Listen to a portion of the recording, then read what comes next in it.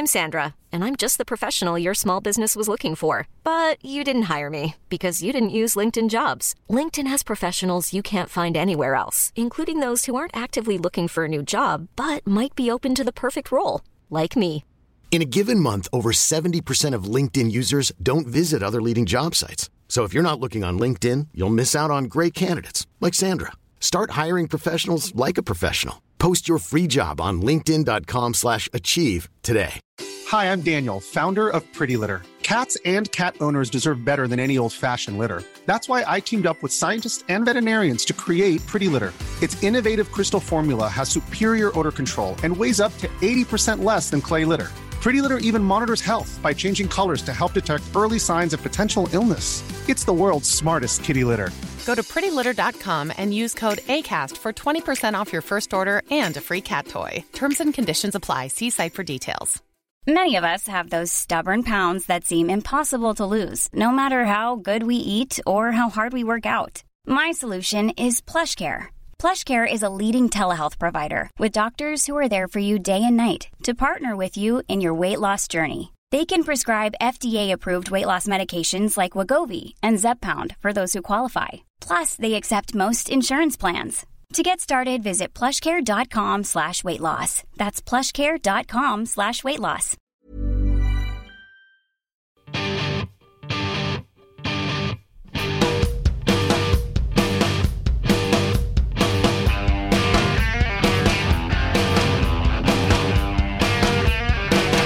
You're on Team Human, where we challenge the operating systems driving our society, reveal the embedded codes, and share strategies for sustainable living, economic justice, and preservation of the quirky nooks and crannies that make people so much more than mere programs. This is where the conscious beats the automatic, an intervention by people on behalf of people. I'm Douglas Rushkoff, and I'm on Team Human. Playing for Team Human today, CEO and founder of Fairphone, Bas van Abel. If you want to behave in a different way in a system that's basically sociopathic, if you want to move as a company who incorporates human values in their behavior, is that possible? That's how we started. Bas will be sharing his vision of social change as a design challenge. We can do this if we really want, but we must try. It's time to intervene on behalf of people. This is Team Human.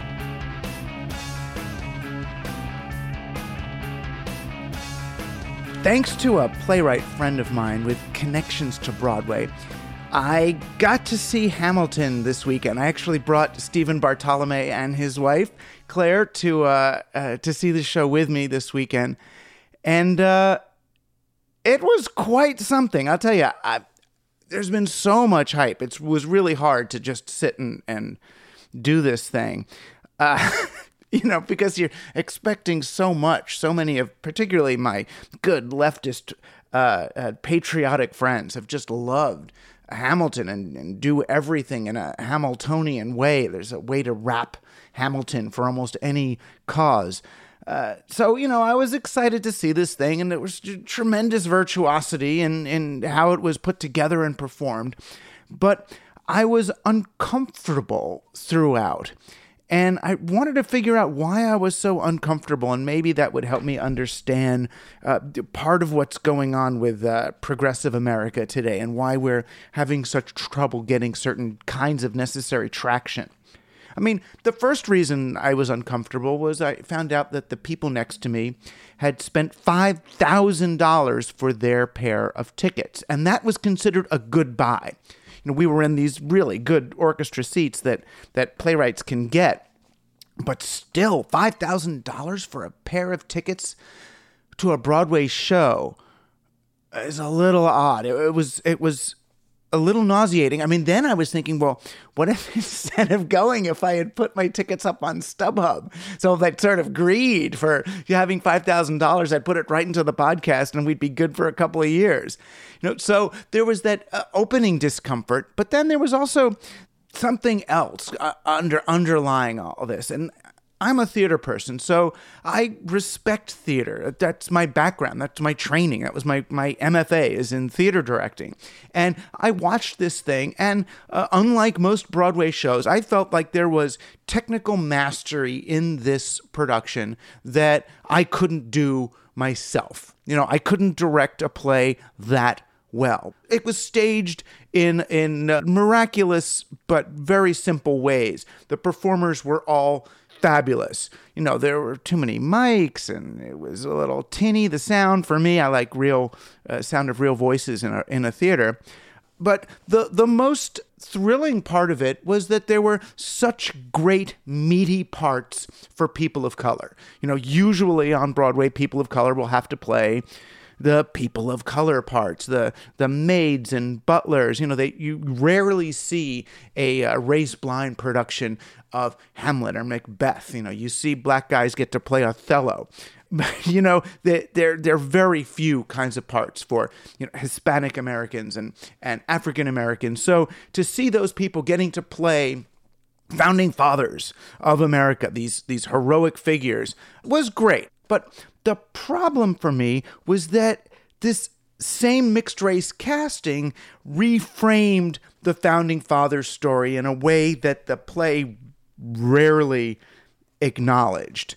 I had the sense that there was a kind of race washing going on, where the casting of mixed race people somehow legitimized and reframed the American Revolution as some kind of universal suffrage.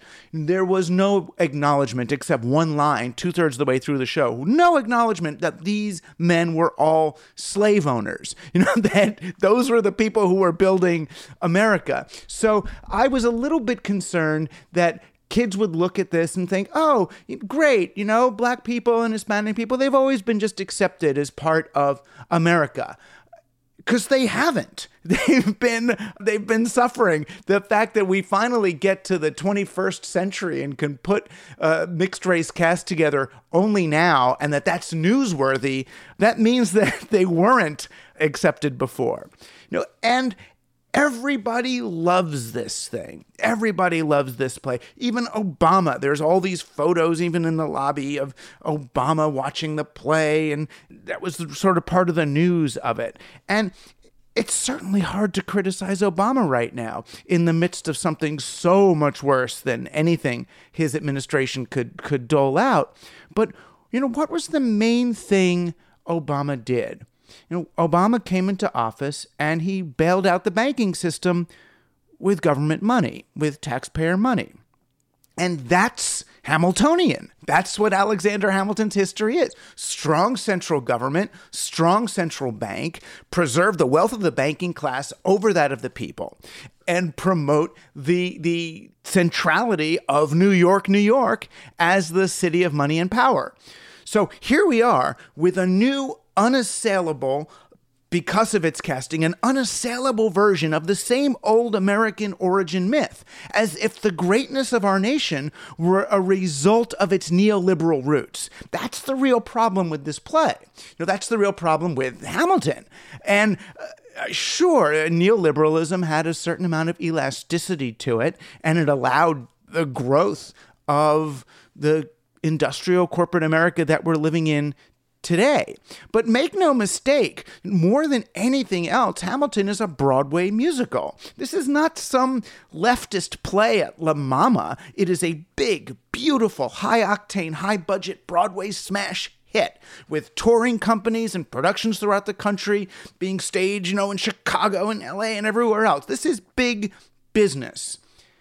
And I don't begrudge the people who love it, particularly people for whom the show is a gateway to history, to theater, to multiculturalism, even to slowly spoken rap. If this Broadway play makes rap and black music and hip hop friendly to people who've been afraid of it, then that's a good thing too.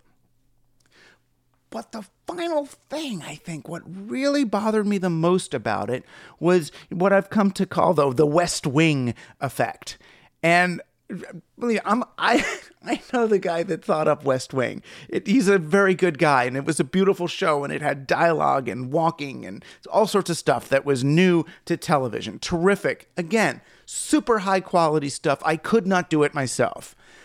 But the West Wing also served throughout the Bush years as a fantasy to keep the left distracted and inspired during 8 years of George W.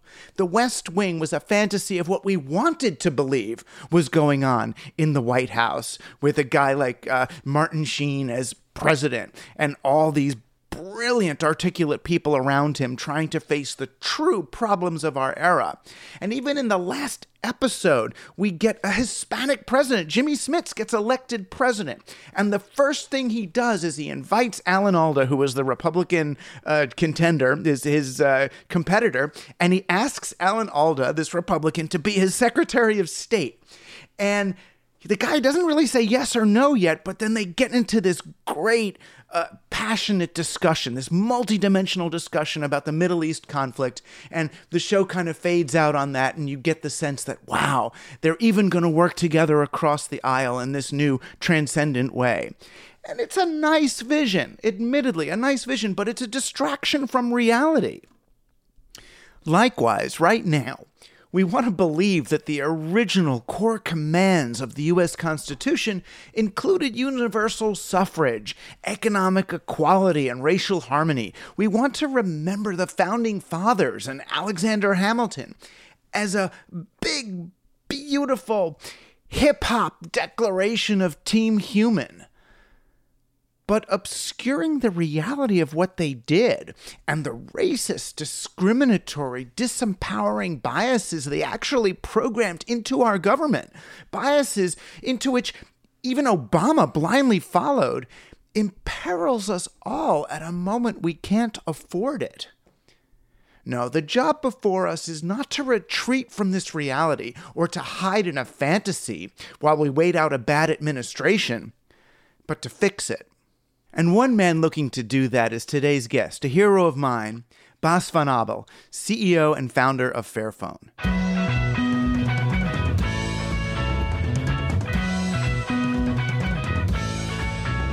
We are Team Human, coming to you live from the Basement Laboratory for Digital Humanism at CUNY Queens College and online at teamhuman.fm. Hey, I'm Alex Rivera. I'm on Team Human. I'm L.A. Kaufman, and I'm on Team Human. I'm Mushan Zeraviv, and I'm on Team Human. I'm Caroline Jack, and I'm on Team Human. Playing for Team Human today, founder of Fairphone, Bas van Abel.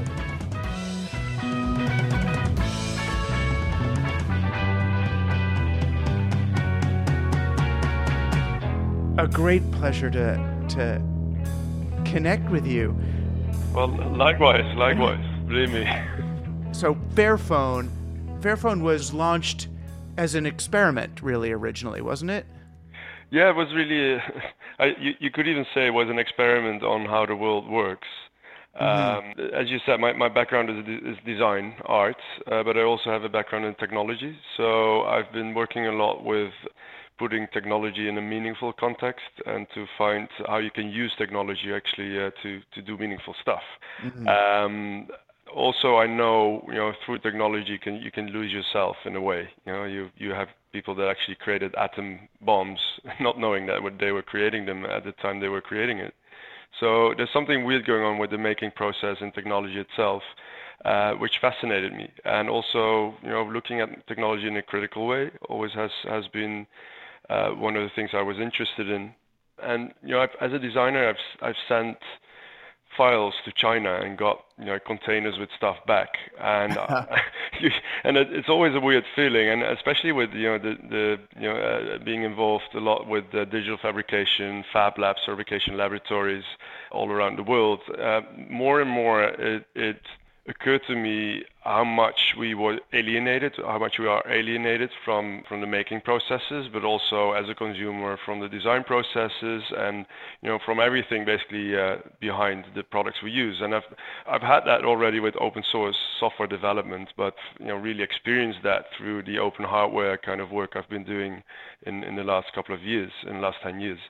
And at a point, there was a question from a friend of mine who asked me, Bas, you've been critical towards technology, you've been using technology in a social cultural context, and you've been involved with the making process and fabrication, but did you know that there were also minerals being mined where there's conflicts related to the minerals that are being mined, and millions of people have died in the last 10, 15 years in conflicts related to the minerals we use in our electronic devices.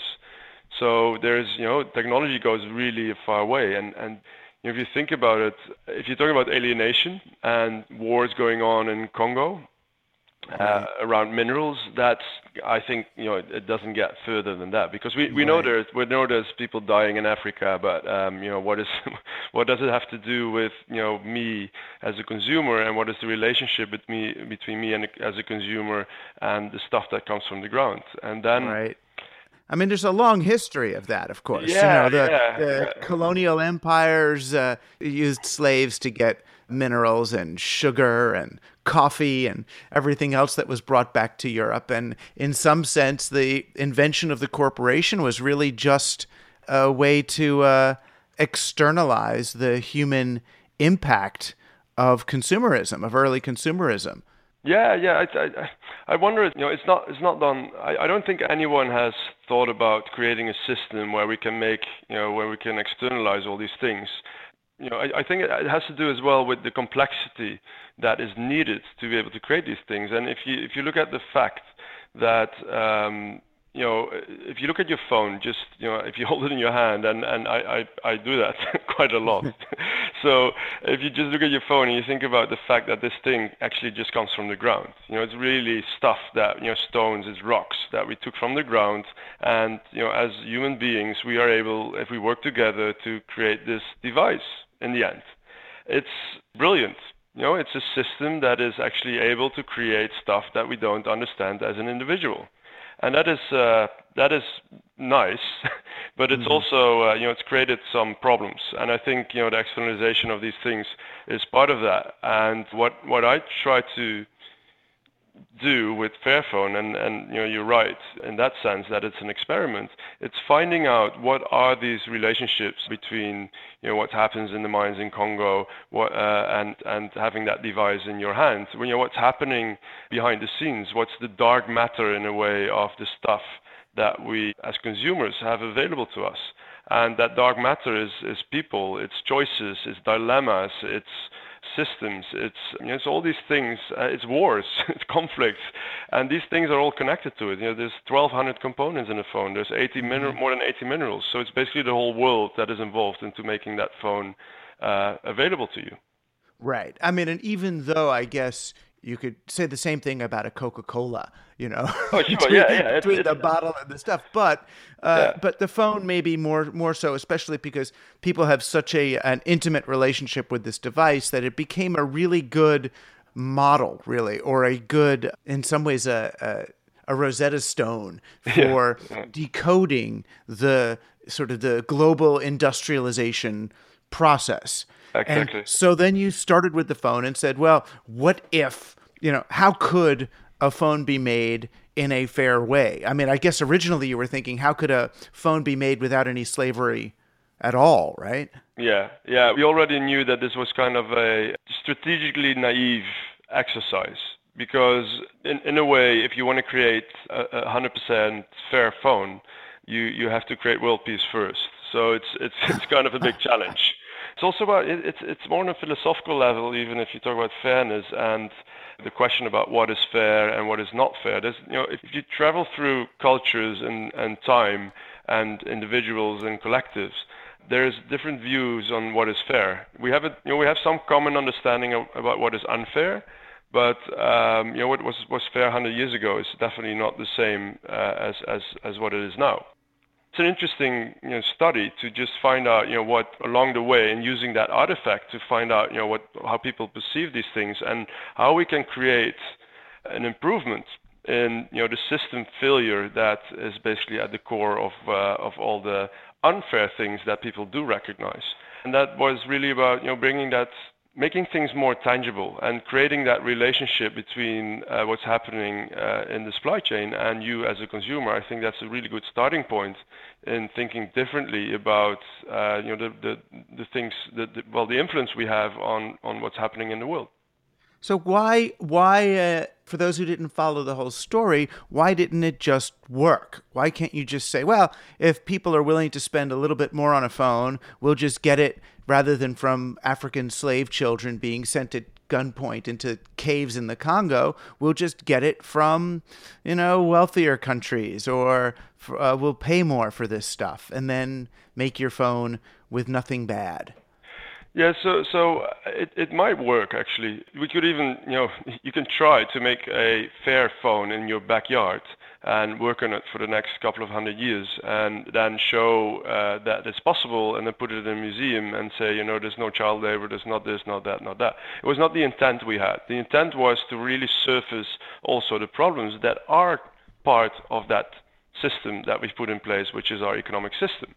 By doing that, we just followed the routes that most of the industry actually is following. And we said, the challenge is not so much to make a phone, and by now I know it's pretty damn difficult to make a phone, but the real challenge would be if you want to behave in a different way in a system that's basically sociopathic.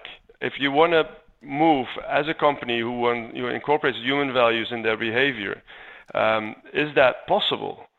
And that's how we started. So that means that we did not avoid Congo, but we said, we're going to work in Congo, and we're going to show what can be done and how to improve things. So we're going to look for conflict-free mines.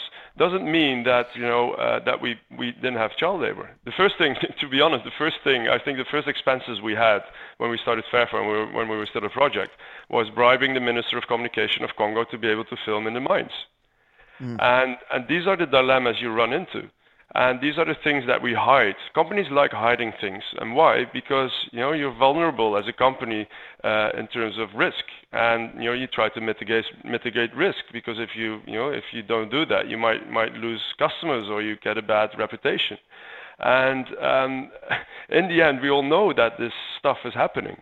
So we focus on not avoiding problems, but really following the system as it is, and then trying to get improvements through our own behavior and through also, inspiring other companies and creating a space to do things differently.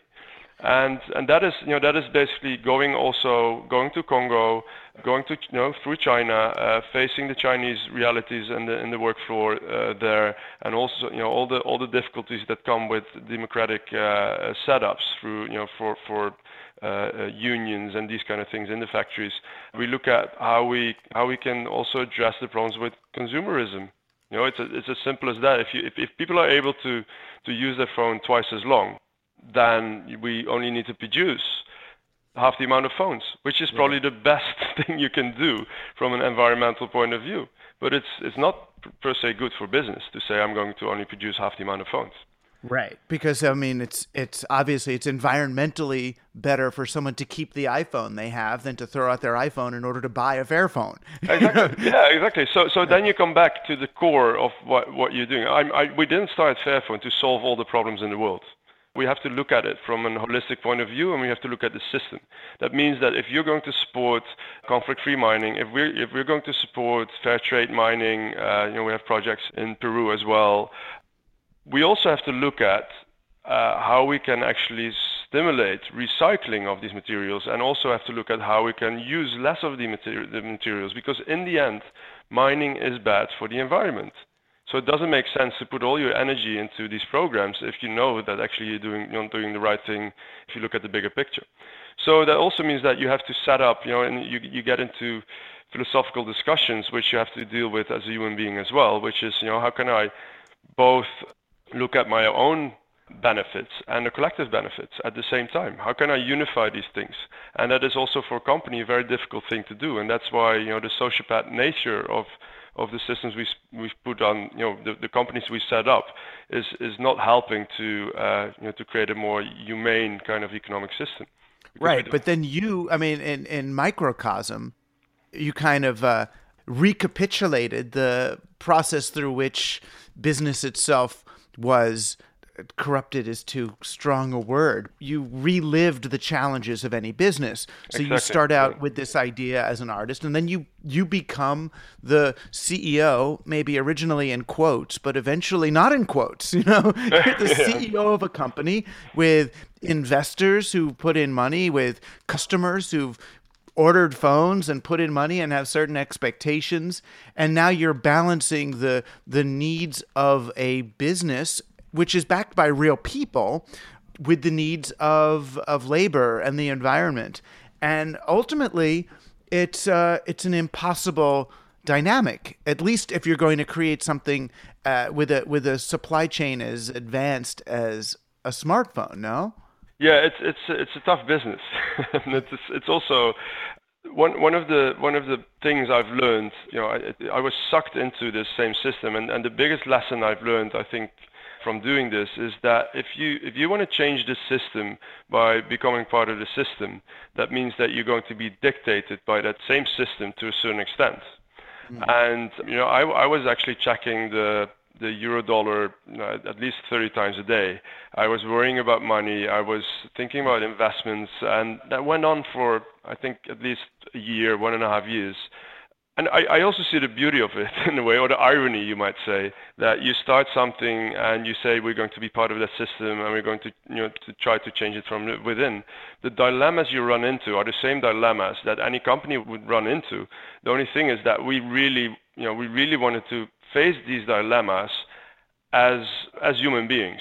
So that means that all the choices you make, and just to give you an example, choices of paying your own personnel versus promising to pay the factory workers in China a premium.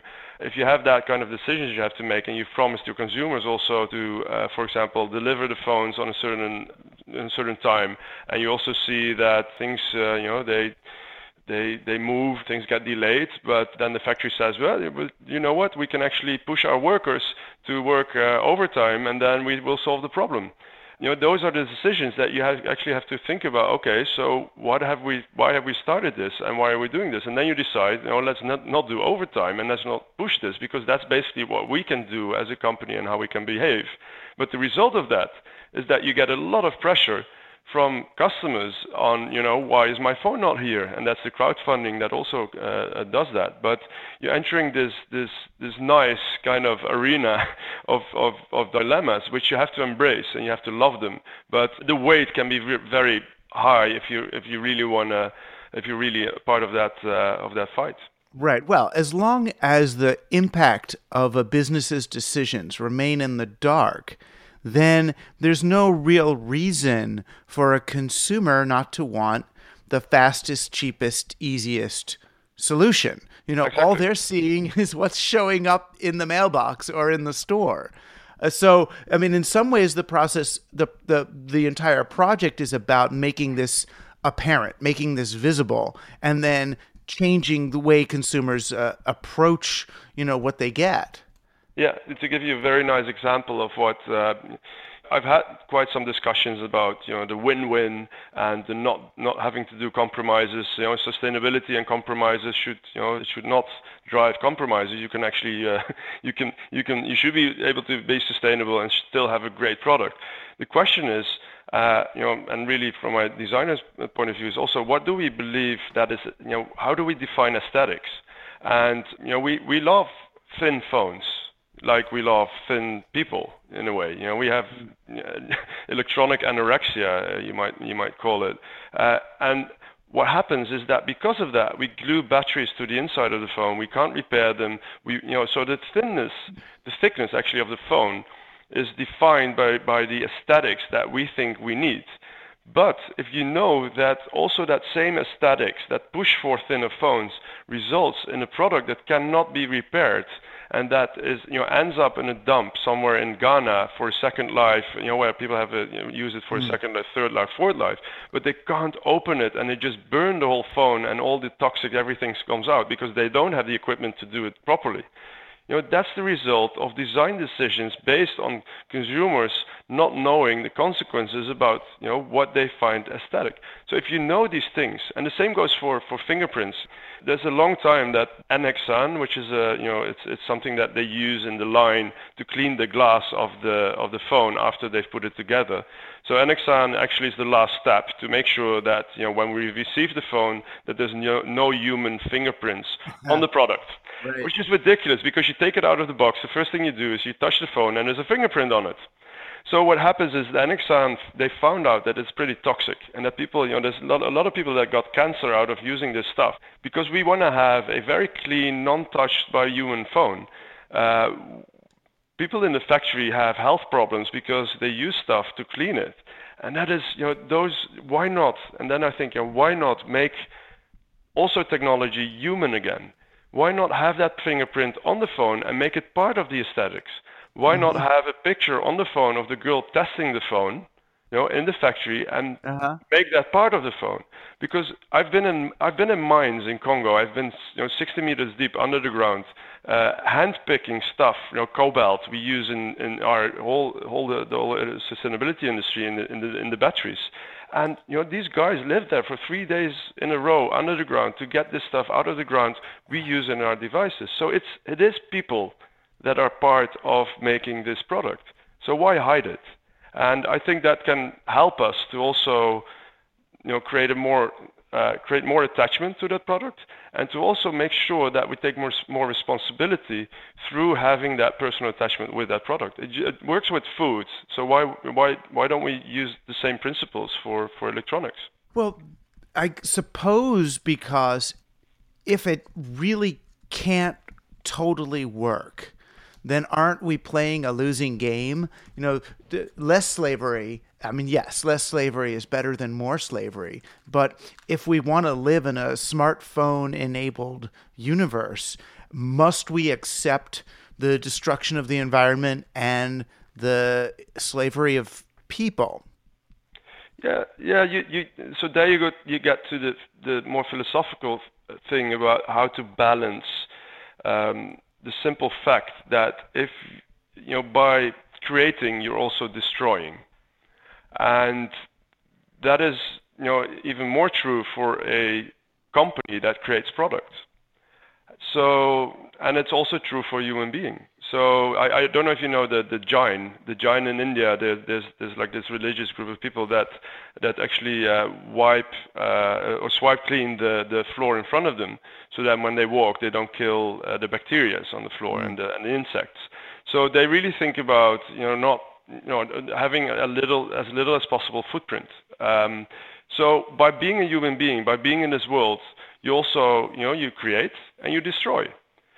Once you know that, and once you have that incorporated also in the thinking of a company, that means that if you, for example, and that is something that cannot happen at this moment in time where we have the system set up with shareholders, pushing for profits. If a company, the right thing for a company to do is to say, next year, I'm going to sell half the amount of product, and my challenge is to stay as profitable as we are now.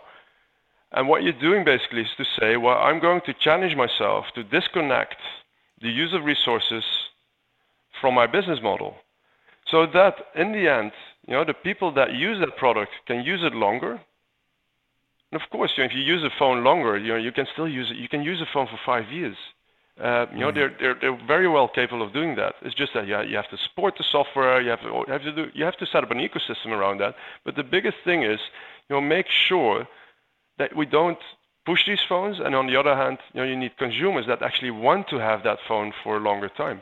So these things are possible, and I think if we get to that kind of understanding, that it's a very simple step to say we are going to consume less, that a lot of things will change and the industry will follow. But until we don't take that step, we're stuck in this linear system of growth where everything is driven by the fact that we think that by consuming we can get a better welfare, which is, I don't think, the right thing at this moment in time, because we know we're ruining also our environment. Right. So then the question becomes, what's the best point of access to this, collective human psychic problem? I think it's spirituality. I don't want to make it too vague, but I do think that we live in a materialistic way, very individual, and we think that science can solve everything. We are not able to understand the full complexity of a phone, because we need each other to make that product. Without each other, we're not able to do it. So how do we even think that we are able to understand, the complexity of something that's bigger than our own life, which to me sustainability is. Sustainability is thinking about something that is bigger than my own birth and my own death. So that makes it spiritual already, because you have to think about the collective benefit and the connections between people and nature and everything that is around us, instead of just thinking about me. Right, but that's hard. I mean, when people perceive themselves as under threat, they move into more of an individualistic fight or flight response. And the technologies we're using are really good at creating an even more individualistic understanding of the world. So it's hard to do it through the menu of items that we currently have around us. And it seems it's only possible, as you're saying it, through some sort of spiritual awakening or reconnection of people with other people. That's why I started this show, Team Human, to try to, reinforce this understanding of human collective action as the most essential. Yeah, I think, I don't have the answer to that. I just think that some things need to happen on that level. And it really helped me to look at politics in a way. And, politics, I think if you describe the space between the individual and the collective, then you could say that politics kind of tries to bridge that. If you look at that way at politics, that means that you don't have to be a politician to drive politics. If you are able, as a person, as a designer, to bridge the gap between the collective interest and the personal interest, if you are able to do that as a consumer, you don't have to outsource politics anymore. When you look at it that way, it's stories, good stories that are basically carrying the connection between those two things that we have, always been very, very difficult as human beings to unify, the collective and the individual. I think that stories can have a very strong kind of power to connect this and to make sure that we get this understanding of that we need to take care of both. And that is basically what we're trying to do also with Fairphone. It's not only about showing what's possible in terms of the improvements. We're doing a lot of projects in the supply chain, but in the end, it's also about storytelling. It's about creating touch points for people to feel the connection with. Right. Have you ever? You would think that with the publicity and the amount of story that's surrounded Fairphone, that someone like Google, when they're starting the Pixel, would approach you and say, "Oh, boss, why don't you lead our smartphone revolution so that we can be something other than Apple and Samsung and what everyone else is doing?" But they didn't, I guess. Well, we had quite some discussion with a lot of companies, and we work together also with some of these companies on the supply chain and the value chain on looking at how we can actually collaborate on these social programs. But our independence is key to the success we have. Right.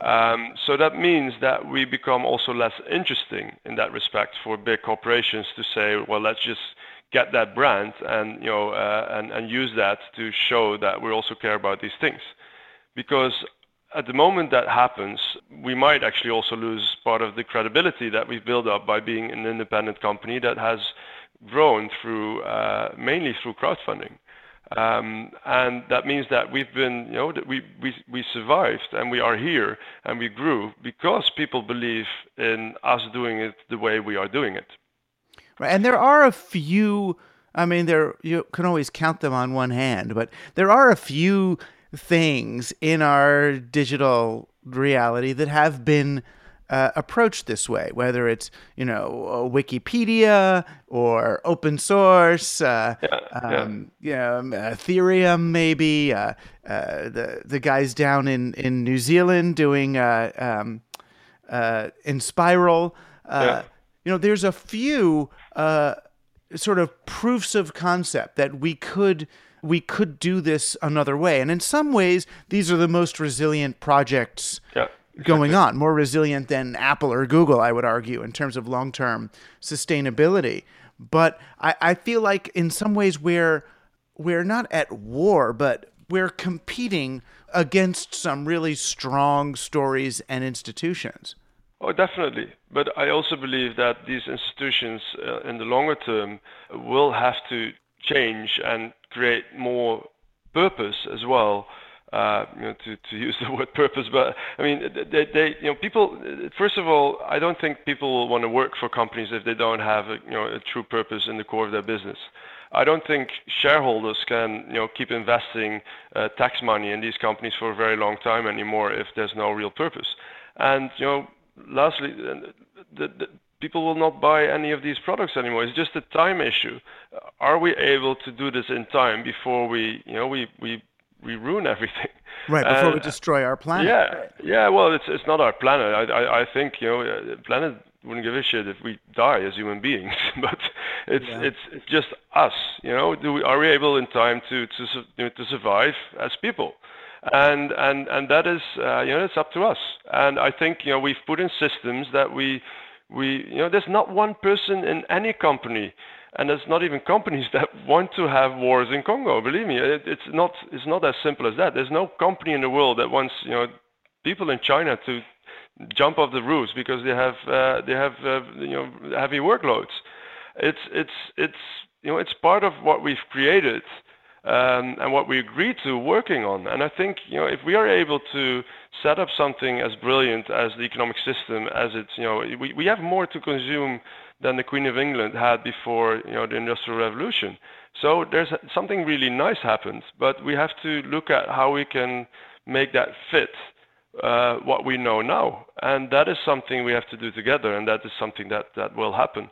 And these companies, I think, you have also on hardware, you have Patagonia, for example, which is doing great things as well as a company, showing that you don't have to go public as well to be able to do your business. But for every company and also for us, I wouldn't exclude working with the big companies because we share the same supply chain, and I wouldn't exclude also really doing something with Google, as you just said. It's just that our independence to be able to drive things forward the way that we think that it has most effect in creating that change also and catalyzing that change that we needed.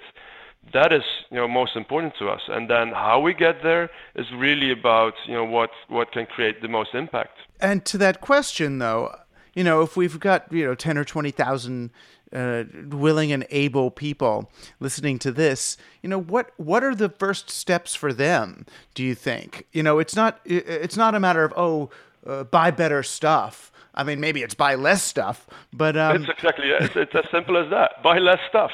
If you buy stuff, then buy the stuff from which you know that the company supports you to keep the stuff longer. There's so much things being made that are repairable. There's so many things that are available that are more durable. So if you just look at these things that are available to you and you can extend the lifetime of that product, and then beyond that you can look at how things are made. But those are really good starts. Right. And that's why, I mean, you present it almost as a spiritual challenge. You know, the old meditation, you know, the Dalai Lama used to tell people before they eat the food on their plate, you know, to think about all the people and processes that were involved in getting these foods to your plate. Where did they come from? Who made them? That once you begin that process, you start to see the world as the interconnected set of relationships that it is, rather than just when it entered your field of vision.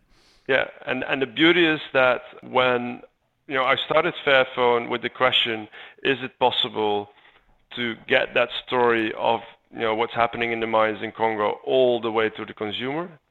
And when you start doing that, and when you go to the mines and you feel that stone in your hand and you know that's the start, you feel the economic system.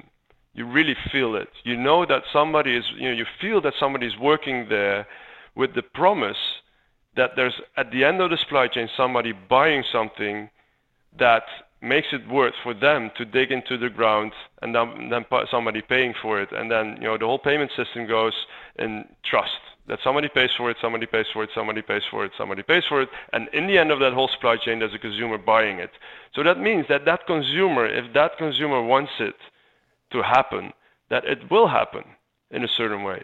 Because that's how the whole economic system is built up. It's based on the trust that the consumer can buy it.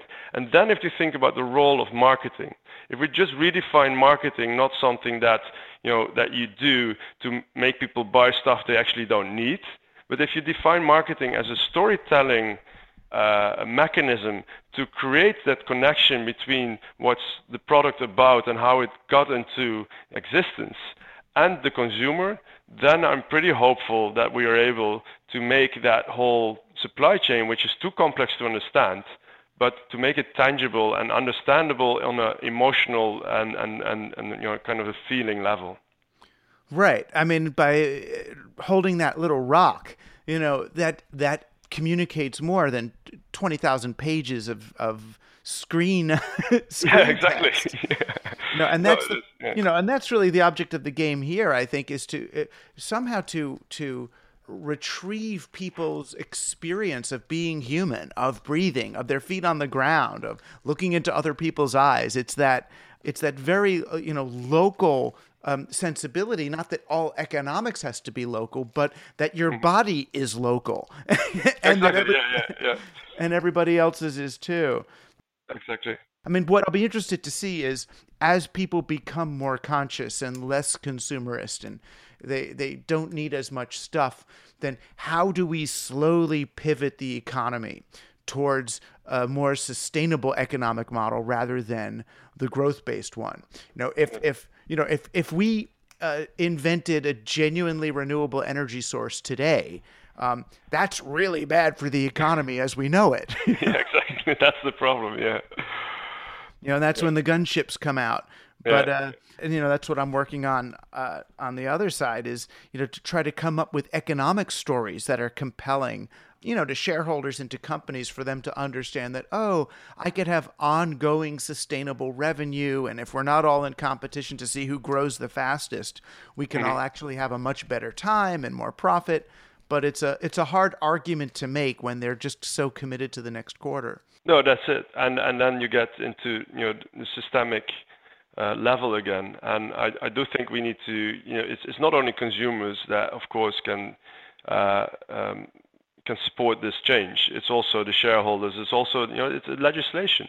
If you look at what they've done in Sweden, they just cut taxes on repairs. So that means that they actually stimulate you to repair, and it becomes more cheaper to repair than actually to buy something new. And I think it's brilliant because it's a very simple, effective way of having people to keep their products longer. And if you think about all these things, you know, how quick can we put in place with the things we already have? Because we know that, you know, of course we can go, you know, we can aim for a revolution and that we change things really fast. But we also know that changing fast is also going to, well, like you said, you know, the guns will come out and there will be resistance.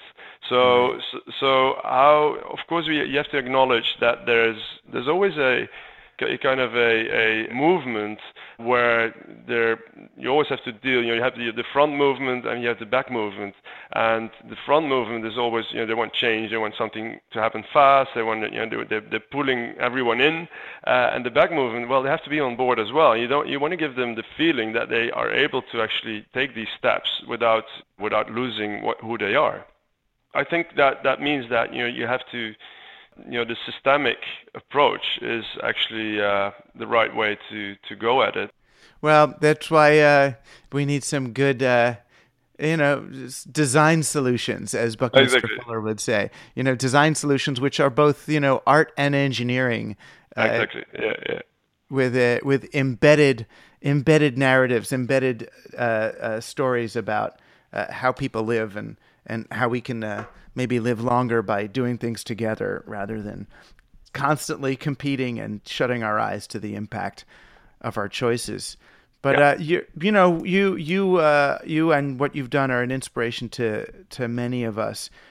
Particularly your commitment to doing something real. This is not a thought experiment. This is, as real gets. And yeah, believe me, it is. Yeah. I know. And that's why, obviously it took its physical and emotional toll on you and because you're a thinking, feeling, open human being. But thankfully you've decided to stay that way and to stick with the cause here on behalf of all of us. Well, thank you. Most of all, I'm having a great experience, no matter what happens. Right. And I guess that's the best lesson for everybody, that this is actually the most divine fun you can have on the planet right now. I'm pretty sure. Oh, and finally, for those whose phones are currently broken and are in the U.S., when is Fairphone coming to the U.S.? So we're aiming actually for 2018. So that is a bit of the time. So we have plans to go to the U.S. and we're preparing for it. Beautiful. Well, thanks so much for being on Team Human. It's a terrific thrill for all of us. Thanks a lot. I've really enjoyed it. Thanks for joining Team Human. Before we go, I want to give a special shout out to our friends at Green Rabbit Bread, who are not only regular listeners, but thanks to Team Humanist Suzanne Sloman, also monthly supporters to our efforts. This show is staffed entirely by volunteers, yes, including me, but we've still got plenty of expenses, and our productions would not be possible or quite as meaningful without the participation of teammates like Suzanne. We love you. We'll be back in the Basement Media Squad here at the Laboratory for Digital Humanism again next week with new strategies for human intervention in the machine. This show was produced and edited by Stephen Bartolome. Come visit us at teamhuman.fm, where you'll find more information about our supporters and guests, the work they're doing, resources to get involved, and ways to find the others. If you want to hear us on the radio, let us know or connect us with your local NPR, community, or college station. You are on Team Human, our last best hope for peeps.